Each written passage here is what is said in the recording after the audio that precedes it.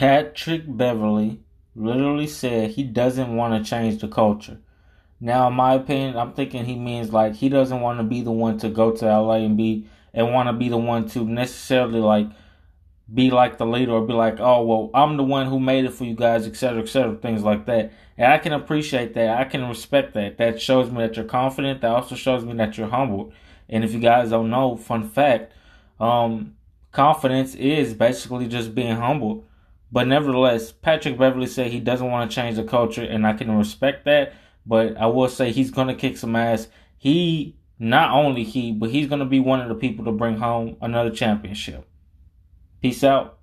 And thank you guys, because I got something else to tell you guys in my next podcast. Good night.